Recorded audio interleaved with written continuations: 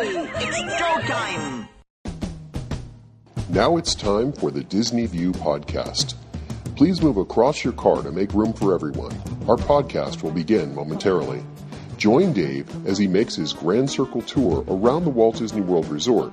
Dave is a dreamer and an engineer who enjoys the magic and wonder of it all, but understands Disney's place in history and respects the legacy that's been left. Come along and hear Dave's thoughts about Walt Disney World and see it through Dave's eyes. Please stand clear of the podcaster. Por favor, manténganse alejado del David. And now, here's your host. Hey everyone, it's Dave. Welcome to another edition of Dave's Disney View podcast. On today's podcast, I wanted to take a look at some of the things that I see around, particularly Walt Disney World, and probably to a degree Disneyland, that I think are going to reshape the theme park industry and some of the things that Disney is doing, some of the way we think about theme parks.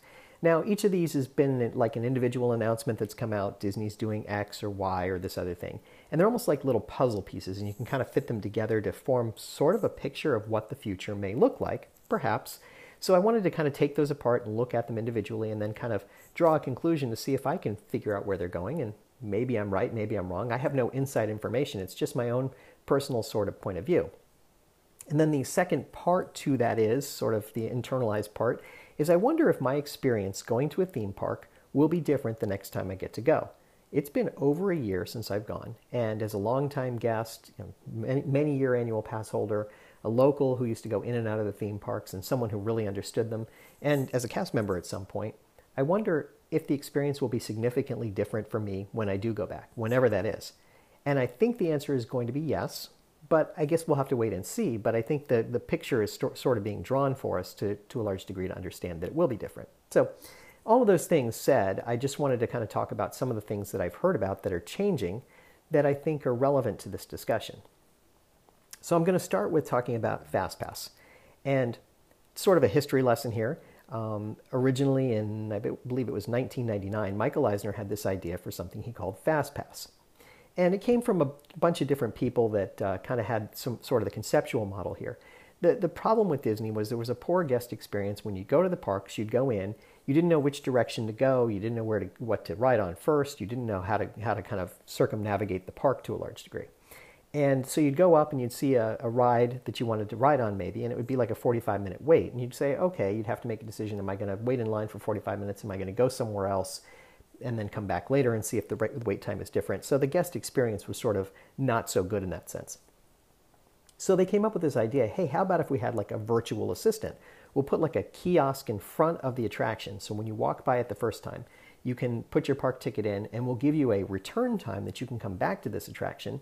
And instead of waiting that 45 minutes, maybe you have to wait 5 or 10 minutes. So that's the concept. And the good side for Disney was that while you were out of the line, you might do something else. And you might spend $1, you might buy an extra turkey leg or a pretzel or some popcorn or something else, or you might go and find some merchandise that you're interested in. So they might boost the bottom line a little bit while giving you the great guest experience. But there were two inherent problems here, or two things that were outcomes of this, I guess. The first was that guests who were locals really understood the FastPass system very quickly and took advantage of it. So the tables tipped very much to the locals because if you were in the know, you'd walk over to the FastPasses that filled up very quickly. So for example, Toy Story Midway Mania opened shortly after FastPass started, and people would make a beeline over there as soon as rope drop happened, get their FastPass for it, and then go about the park and then come back later and ride Toy Story. And it meant that people who were not locals or weren't in the know were stuck because they didn't know to go over there first thing in the morning and they couldn't go get the FastPass. So they might be left out or have to wait in line. The second part was that Disney, doing their own bean counting, number crunching, found that there really wasn't an advantage to their bottom line. They really didn't make any additional money from having people step out of line. I mean, this virtual assistant is great. Basically, you don't stand in line. Someone is effectively a machine is standing in line for you, and you come back at a different time and you have a much shorter wait. It's a great idea, but Disney didn't get that return that they expected to get when they started talking about the whole program, because they figured if people weren't in line, they'd do something else.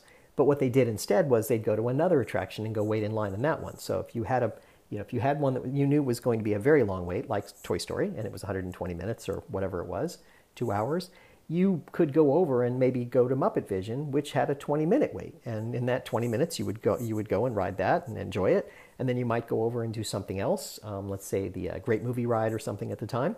And you would enjoy yourself, and then you would make your way back and actually be able to ride Toy Story Midway Mania at the designated return time. So it really didn't work out the way Disney wanted it to. So they spent a lot of energy, effort, and ultimately money to enhance on the system. And what they wanted to do was, shift the playing field so that it was a little more even, or perhaps even a little more pushed to people who are high value guests, people who were spending a lot, and give them a little bit more. So they decided to kind of rethink it and call it FastPass Plus and redo the entirety of the thing. So instead of being a paper return ticket you would get, instead you would do it in some sort of an application and do some things along the way. Now, there were a couple of guests, people, just average people who created apps for phones that allowed for some of this to happen. And what they were doing was they were saying, hey, I could help you to figure out what your best strategy is for going through the park. So like Len over at Touring Plans came up with a whole idea for that. Len's a really interesting guy. You should listen to his podcast or check out his site. Not that I'm getting anything out of it. I like Len personally, and I think you'll find that it's really kind of neat what he's doing. So he's got this thing where he was doing this touring plans where he was figuring out how to best optimize the park and make the biggest use of it, best use of it. So he did that and came up with the whole thing, and that was pretty neat, and that was clever. And then there were several other apps that came along where people figured out, hey, I could do some help you to figure out what the wait times are in these community-based apps, where if I'm waiting in line, I could be a good community citizen, and I could say, hey, the wait time for this line is X minutes. And therefore, the next person that comes, they see that it's that. And if you build enough people into it, you've got a good database of information. Plus, you have the historical information of what it always looked like. So people came up with these very clever ways to manage it so you could use the apps and make your way around the park. Really clever stuff. And so Disney saw that. Of course they did. And they decided to leverage some of it. Now, earlier on, what they were doing was just putting up signboards to tell you what the wait time was, and that was just phoned in from or radioed in from other places, basically. There was no connection to the signboard through a computer or anything. They just radio over and say, hey, the wait time for Space Mountain is 35 minutes, and they would go update the signboard to say 35 minutes. It was a low-tech solution to the problem, but at least when you walked in the park, you had a signboard to help you to figure out which direction you might go because you'd see what the wait times were for some of these things. Kind of smart. But over time, they figured out that they should do this in a much more automated and computer-friendly way, something that you could plan in advance, do on your phone, and have real-time information as you went through the park. Very, very cool. So they started this whole program of what they ultimately termed FastPass Plus, and it was their next-gen solution to doing a lot of these things. And reportedly, they spent over $1 billion in the entirety of the development of it. Now, whether that number is accurate, I have my doubts, but they certainly spent some amount of money creating something that was really clever and creative that took you on a different path and really changed the way we think about theme parks. And what they were trying to do was figure it out, hey, how could we optimize this to make sure that we're using all our spare capacity in the attraction, making sure that we keep the line short when people do walk up to it, and also keep that fast pass return line short. So they started coming up with this proposition for how to do that. And it's based on some computer models and some other very clever things, some proprietary information that they used to be able to create this sort of idea. Now, they had to limit people on how many of these fast passes they could use because, if you gave people unlimited access to them, it would be challenging and you would never get through it. They have to limit how many you can have at any given time. They had to figure out how long in advance to let you book them. All of these things kind of went into their research, and they figured out that, let's give an advantage to people who are coming to stay on Disney property. If you're staying on Disney property, we'll let you book up to 60 days in advance. If you're coming and you're local and you're staying and we know you're coming in the park, you can do it 30 days in advance or something like that. I don't remember what the exact numbers were. And then there's somebody who's just buying a theme park ticket for the day, they can do it 7 days in advance. So those kinds of things would work out. And you could do a maximum of 3 at a time, and some of them were tiered together and grouped together to make it so that you couldn't just go out and get the best attractions and skip the others. The idea was, again, to level that playing field. So they spent a lot of time, money, and energy building this particular thing called FastPass Plus, and it worked out pretty well. I would say overall it was a pretty efficient system. It worked better than I think they hoped it would. But again, the return on $1 billion investment, or even if it's $100 million in investment, is a tough one to call. Where is your return? How do you measure your return on that investment? Theme park happiness, guest satisfaction. What is it? I don't know. The fact that you're able to manage your queues efficiently, maybe that's it. So anyway, the system worked that way, and it was really pretty good. But again, you started having problems, and the problems this time were from the people who were the higher value customers, maybe being blocked out of certain attractions that they wanted to do. And of course, with things like the rise of the resistance coming in, FastPass Plus wasn't exactly going to work there. The system that they had built wasn't exactly right for that, because it was such an enormously popular attraction that they decided they had to kind of rethink it, and they came up with this whole idea of boarding groups. Once you got through the gate, then you could join a boarding group, and then you would get a return time. So it kind of moved away from the idea of FastPass Plus. So those couple of things made it more challenging. Now, Disney, to their credit, figured out that for the people that were the higher value customers, and the people who were vacation club owners or were staying at the concierge level at hotels, they offered them the opportunity to purchase an additional couple of fast passes through the systems. They could actually get additional entries, slots in there, so they could add additional fast passes. They weren't limited to the 3 in the same sort of groupings, which led people to start to think about, are they going to start charging for fast pass? Is that what's going to happen here? Now, you look at it and you go, maybe not, but certainly it seems like maybe they would. Maybe what they do instead is they'd say, okay, if you don't pay for it, you get the virtual queue and you get to pick the attraction you want to do next. Maybe you could do it day or two before to look ahead, if you're planning on going to the parks, but otherwise you would kind of be left out of the system. So you could do one attraction at a time, basically. So that kind of made it a little, you started to look at it and you go, I wonder what they're going to do with that. It's unclear where they're going to go. And that was the big question I think a lot of us had. Where is that going to wind up? Especially given that Rise of the Resistance is different and doesn't work the same way. So there was these competing thoughts on how this was going to work. So that's, sort of how FastPass worked. Now that they've opened Disney World, they've said, hey, we're not putting FastPass Plus back in yet. And it's the yet that you think about, and you go, okay, sure, you'll put it back in later. But the question is, will they?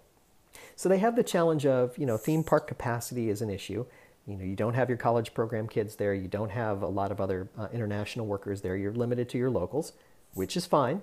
But that's going to limit the amount of staff you have, and with social distancing such as it is and whatever, you have to kind of keep things going. And right now, with the limited staff and the fact that you have a theme park reservation means that you get in the park and you just walk around. There's no fast pass, and it's like the old days almost. You just go to the attractions you want. Now you have the benefit of having the app on your phone or the signboard, so you can see what the wait times look like on these things, so you have a sense of where to go.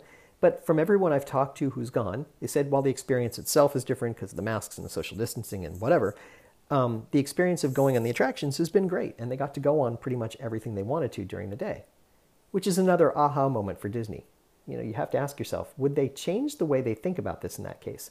Now, as far as Rise of the Resistance, what was happening before the pandemic was that people were showing up at 6 o'clock in the morning to stand just outside the gate so they could go in at 9 when the park opened. I think they might have opened just a little bit earlier than that. They would walk in, they would be able to get their time so they could have their boarding group, and then they would either stay in the park or they might just leave and go get some sleep at the hotel and come back at whatever time they were supposed to come back to. Not an efficient way to do things. It counters to everything that they had in mind. So more recently, with the way the pandemic has been working, they've been doing it based on the fact that you have a reservation for that park that day. You can actually get you can get there and get your boarding pass. And they kind of set it up in a different way so that it's a little more efficient and a little bit more interesting. So, I'm looking at that and I'm going, this is another piece to that puzzle. How is that all going to fit together? The next piece had to do with the whole theme park reservation system and the fact that you have to book a reservation for a theme park for that particular day. This is something Disney has never, ever done before.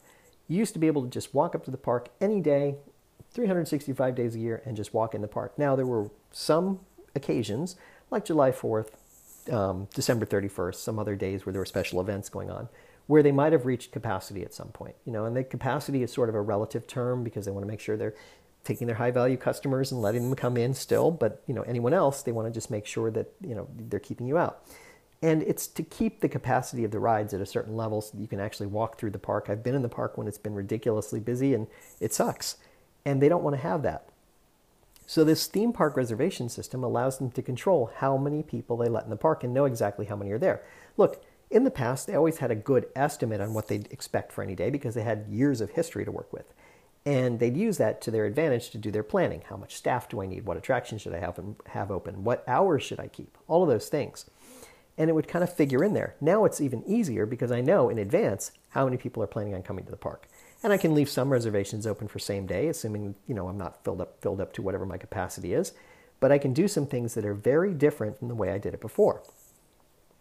So you start to think about this and you go, hey, I think they have a different plan in mind for what they're doing for this whole idea of theme park entry. Now, Josh D'Amaro had said, hey, we're keeping the reservation system in place until at least the end of 2021. And I think it's the at least until that kind of caught my attention there. If this is successful in some ways, they're going to keep it because they can manage the crowds that they want to have there and manage the number of people that go through the park. So the whole reservation system was kind of interesting. Now that also, early on, when Disney World reopened, they eliminated park hopping entirely because there was no ability to park hop.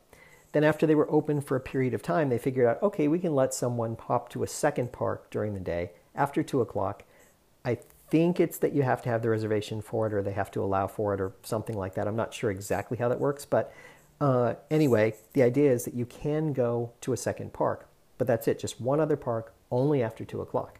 So it changes the dynamic because it used to be that people would come in the park, they'd go to one park maybe early in the morning, do the things they want to do, then maybe go to a second park later in the day, and then maybe even go to a third park for dinner or the evening. And in my case, I used to always try to do the 4 parks just because it was something fun to do. You'd go and you'd hit the 4 parks and you'd do some fun, you'd have some fun things. You'd pick something at each one of the parks you want to do and you get them done. Especially when you're developing content for a podcast like this, it's always nice to go check something out.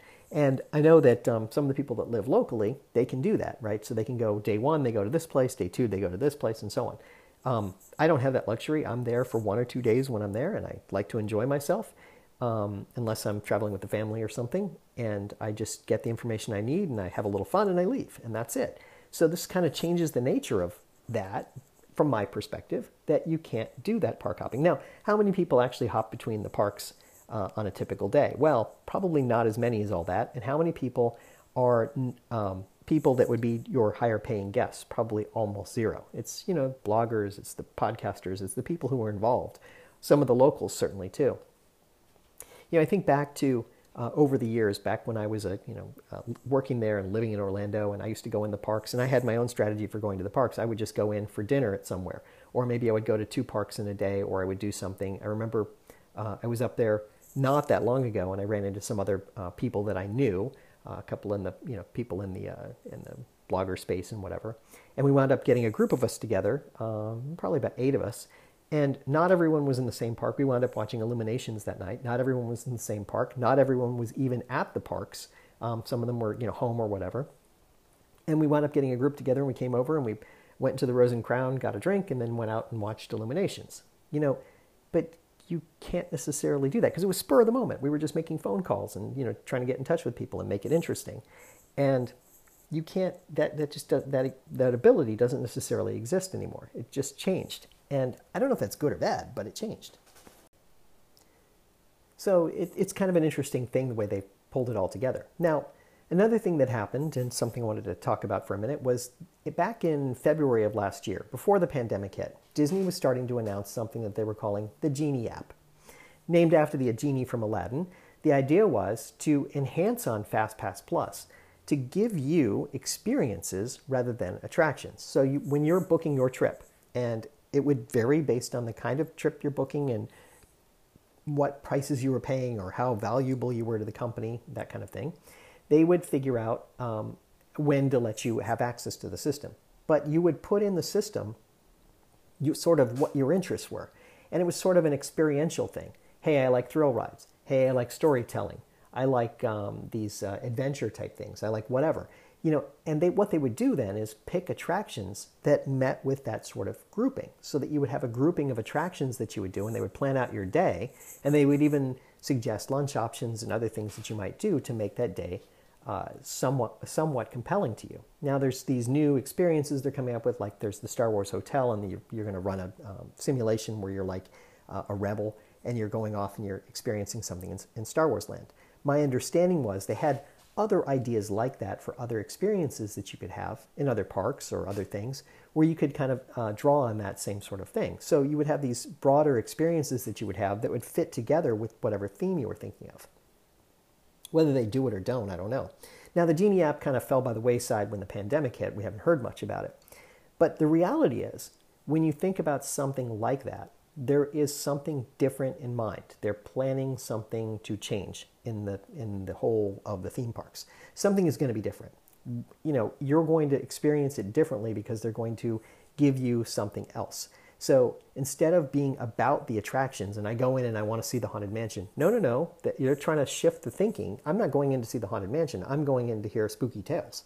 And they're going to tell you some tales, and they're going to do something with you, and then they're going to take you to the Haunted Mansion.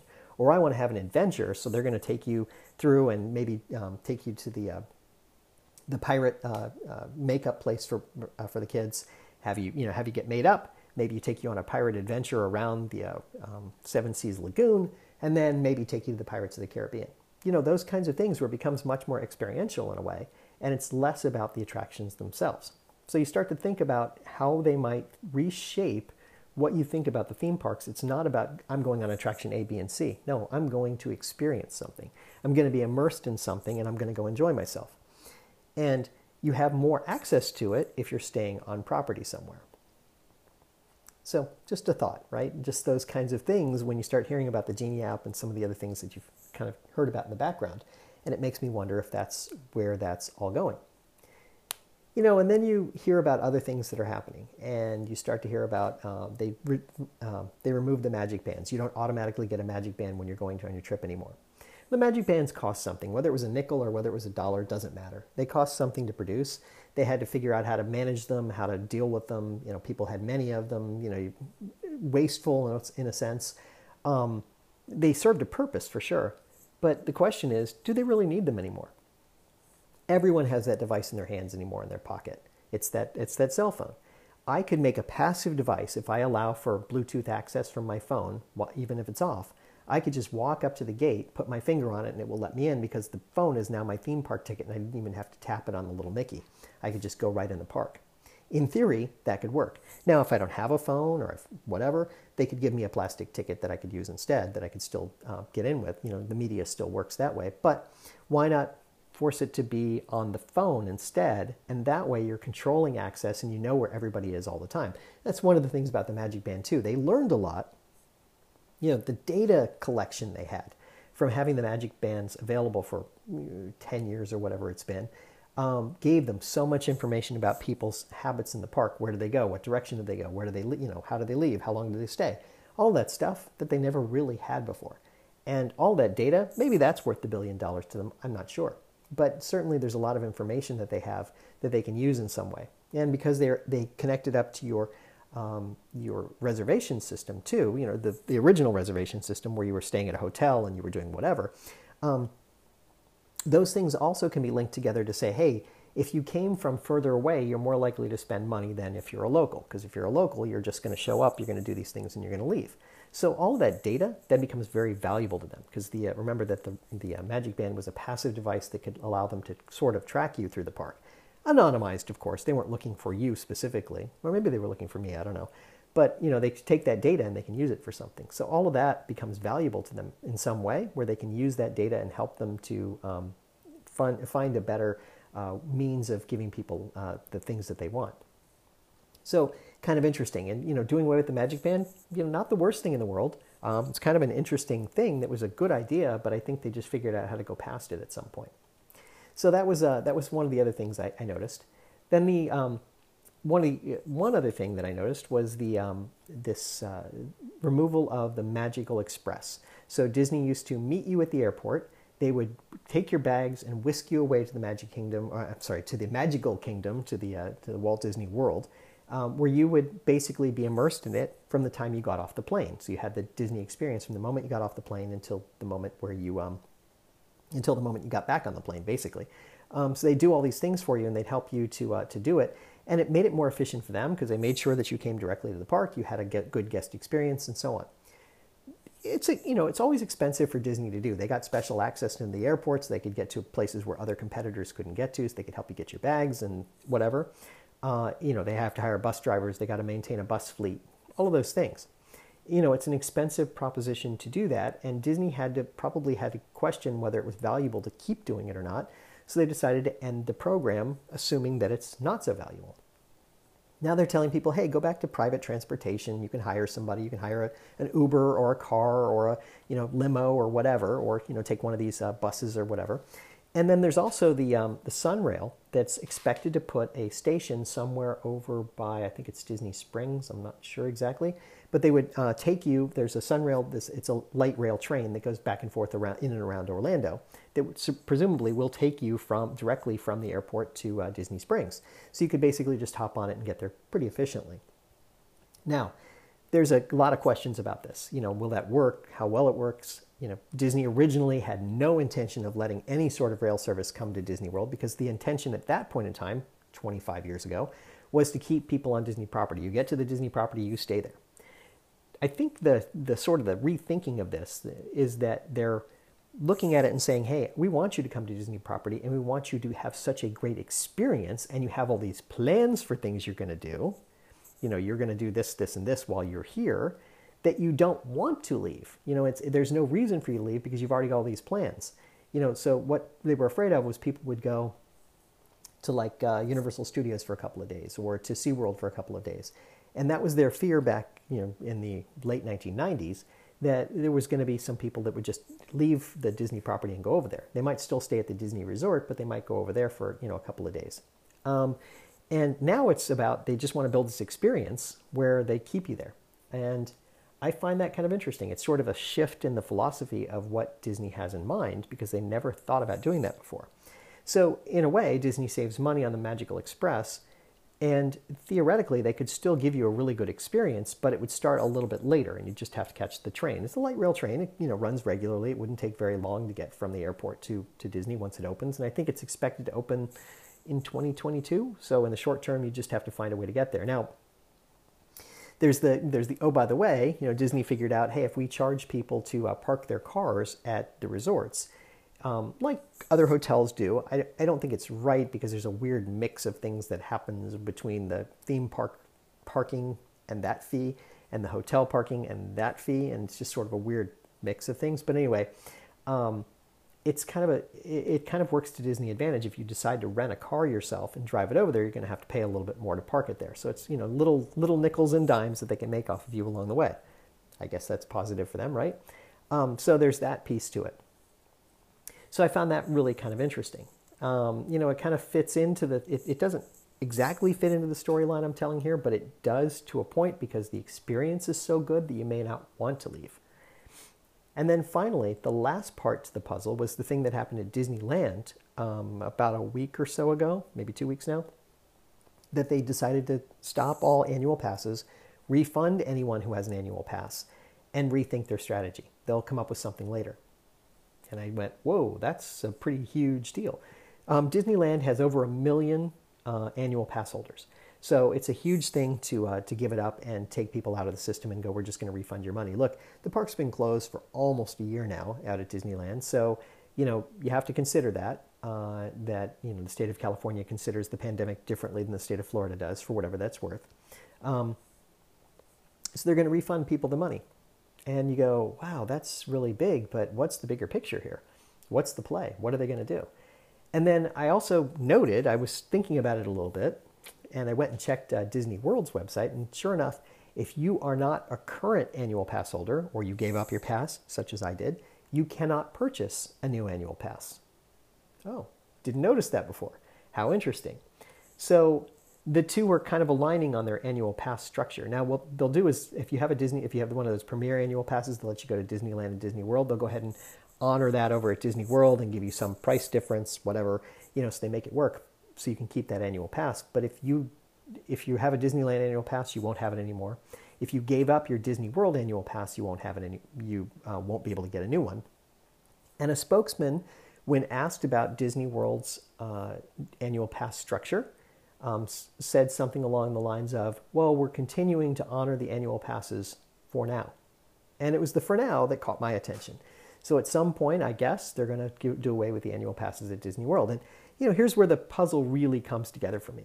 The people that have annual passes, many of them are either locals or people who, bloggers who like to come and just spend a couple of days and do whatever, or they're people who have figured out a financial reason that it makes sense for them. So they buy the annual pass on their first trip and let's say it's January, right? And they go and they enjoy themselves and they're there for 4 or 5 days. And then they go back home and they come back in, say, November, and they use that same annual pass and they're there for 4 or 5 days. The annual pass is paid for itself. And it's a much more efficient way of spending your money than going out and buying daily passes and whatever. So, there's a way, it's kind of a way for you to take advantage of taking multiple trips on the same pass. I think Disney has in mind that they want to change that philosophy. Look, I'm going to talk about Disneyland for a second here and just say, Walt Disney, when he opened the park, he wanted to have a place to take his girls and just enjoy it that was clean and neat and orderly and, pleasant. And he didn't anticipate it being this expensive proposition that it was. And so for many years, Disneyland was a place where people could just kind of go for the day. It wasn't very expensive to get in. It became summer camp for a lot of kids in Southern California. It wasn't so true on Disney World, but maybe to a smaller degree. And people went in and they kind of enjoyed themselves and they found their way around and whatever. Then as more people started getting their they offered annual passes because they didn't originally, of course. When they started offering annual passes, people started taking them for the same reason. It kept the price point down and allowed them to go just regularly. Hey, I could go over and just see World of Color on that random Tuesday. Is that what it's called? I can't remember if that was the name of the show, come to think of it. But anyway, I could go see some random show on a Tuesday or a show on a random Tuesday and just enjoy myself, right? And so I didn't have to worry about that sort of thing. I could just do whatever I wanted. And it makes park capacity really hard because you don't know when people are going to show up and you know that you have 1 million pass holders out there. And what's going to happen when Disneyland does reopen, whether it's this week, this month, this year, whatever, whenever they reopen, people are going to go, hey, I haven't had my Disney fix in a long time, and everyone's going to try and show up that first day or that first week. So it's a challenge for Disney to try to manage that and let that many people in the parks, especially since Disneyland and Disney's California Adventure are smaller. But it also affords them the opportunity to change the entirety of the theme park experience. So this is where you look at Disneyland and Disney World in the same way and you go, okay, what if I wanted to change the entirety of your experience and not let you come in like that? What if I said, I'm not going to let you come in as an annual pass holder and just come in whenever you want. I'm going to let you buy a ticket that's maybe a lower price ticket because you're a local, but it's a 3-day ticket and you can use the 3 days over the course of, a month or whatever. And you can use them how you want, but you have to have a reservation to come in. And you're going to be limited to the attractions you can go to standby queues, or perhaps you could get one fast pass because they could do the same thing at both locations.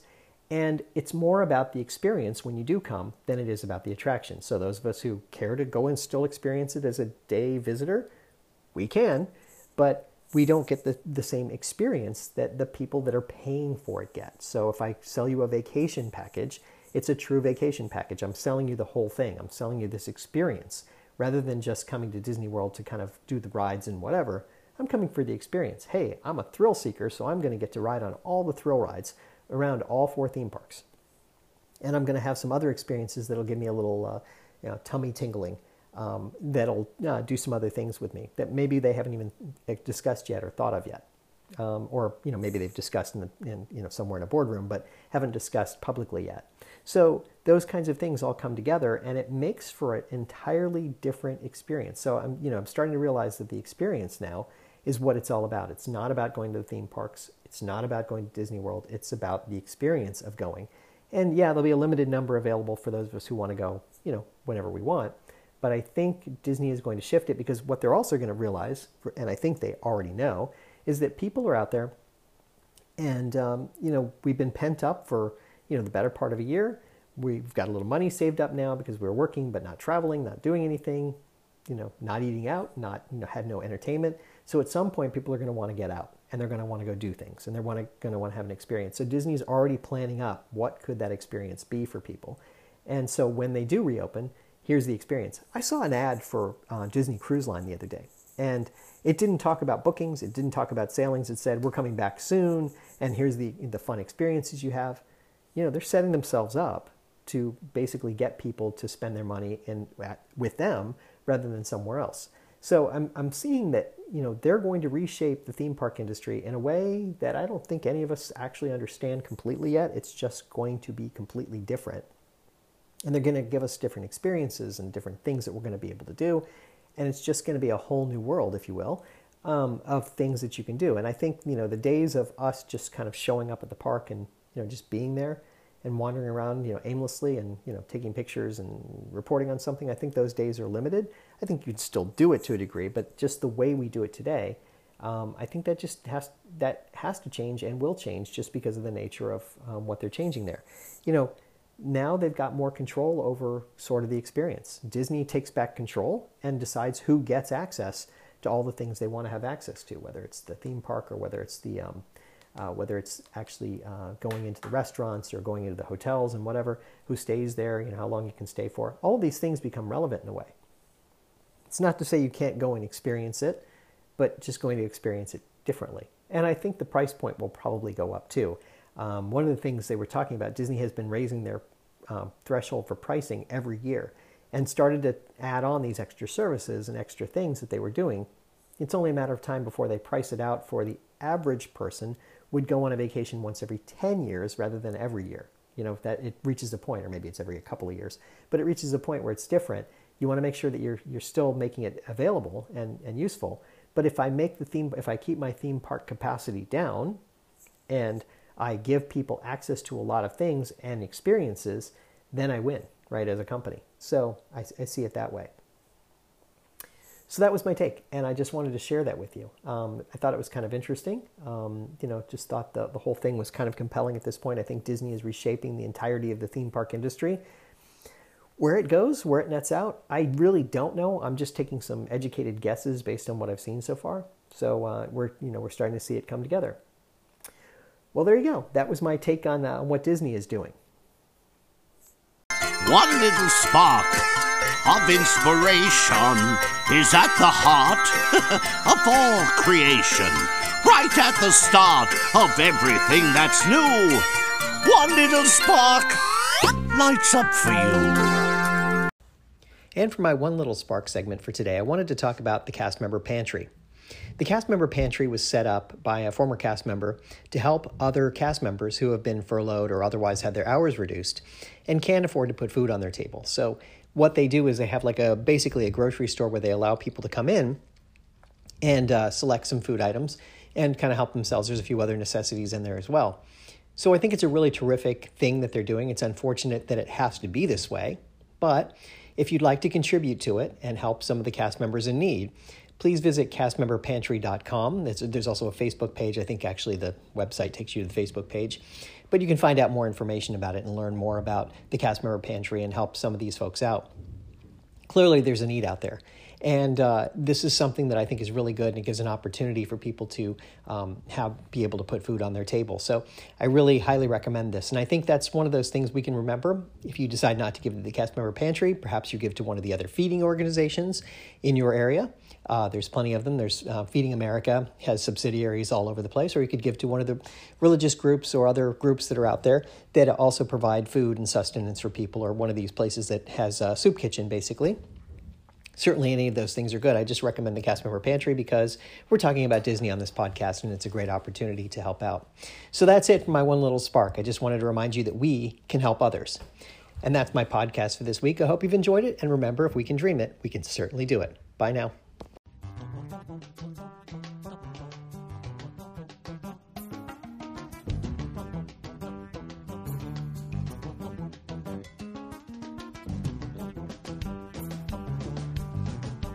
Thank you for tuning in to the Disney View podcast. We hope you had a pleasant stay and arrive home safely. Please remain seated until your ride vehicle stops completely. Then, gather your personal belongings and step out onto the moving platform. And yes, I know it went by so quickly, but don't worry. One of the nice things about traveling on this podcast is that the journey is just beginning. Show notes are available on DisneyWorldPodcast.net. While there, please check out some of our affiliates. You'll also find links to Dave's iPhone and iPad apps. There's an app for pin trading, one for finding hidden Mickeys, and an app for finding and tracking pressed pennies around the Walt Disney World Resort. And you never know just what Dave is working on next. If you have questions, feel free to drop Dave an email at davesdisneyview@gmail.com. Original music you're hearing in this podcast is Oslo Doom by Gilberto Gil. Of course, this is a fan podcast and in no way affiliated with the Walt Disney Company.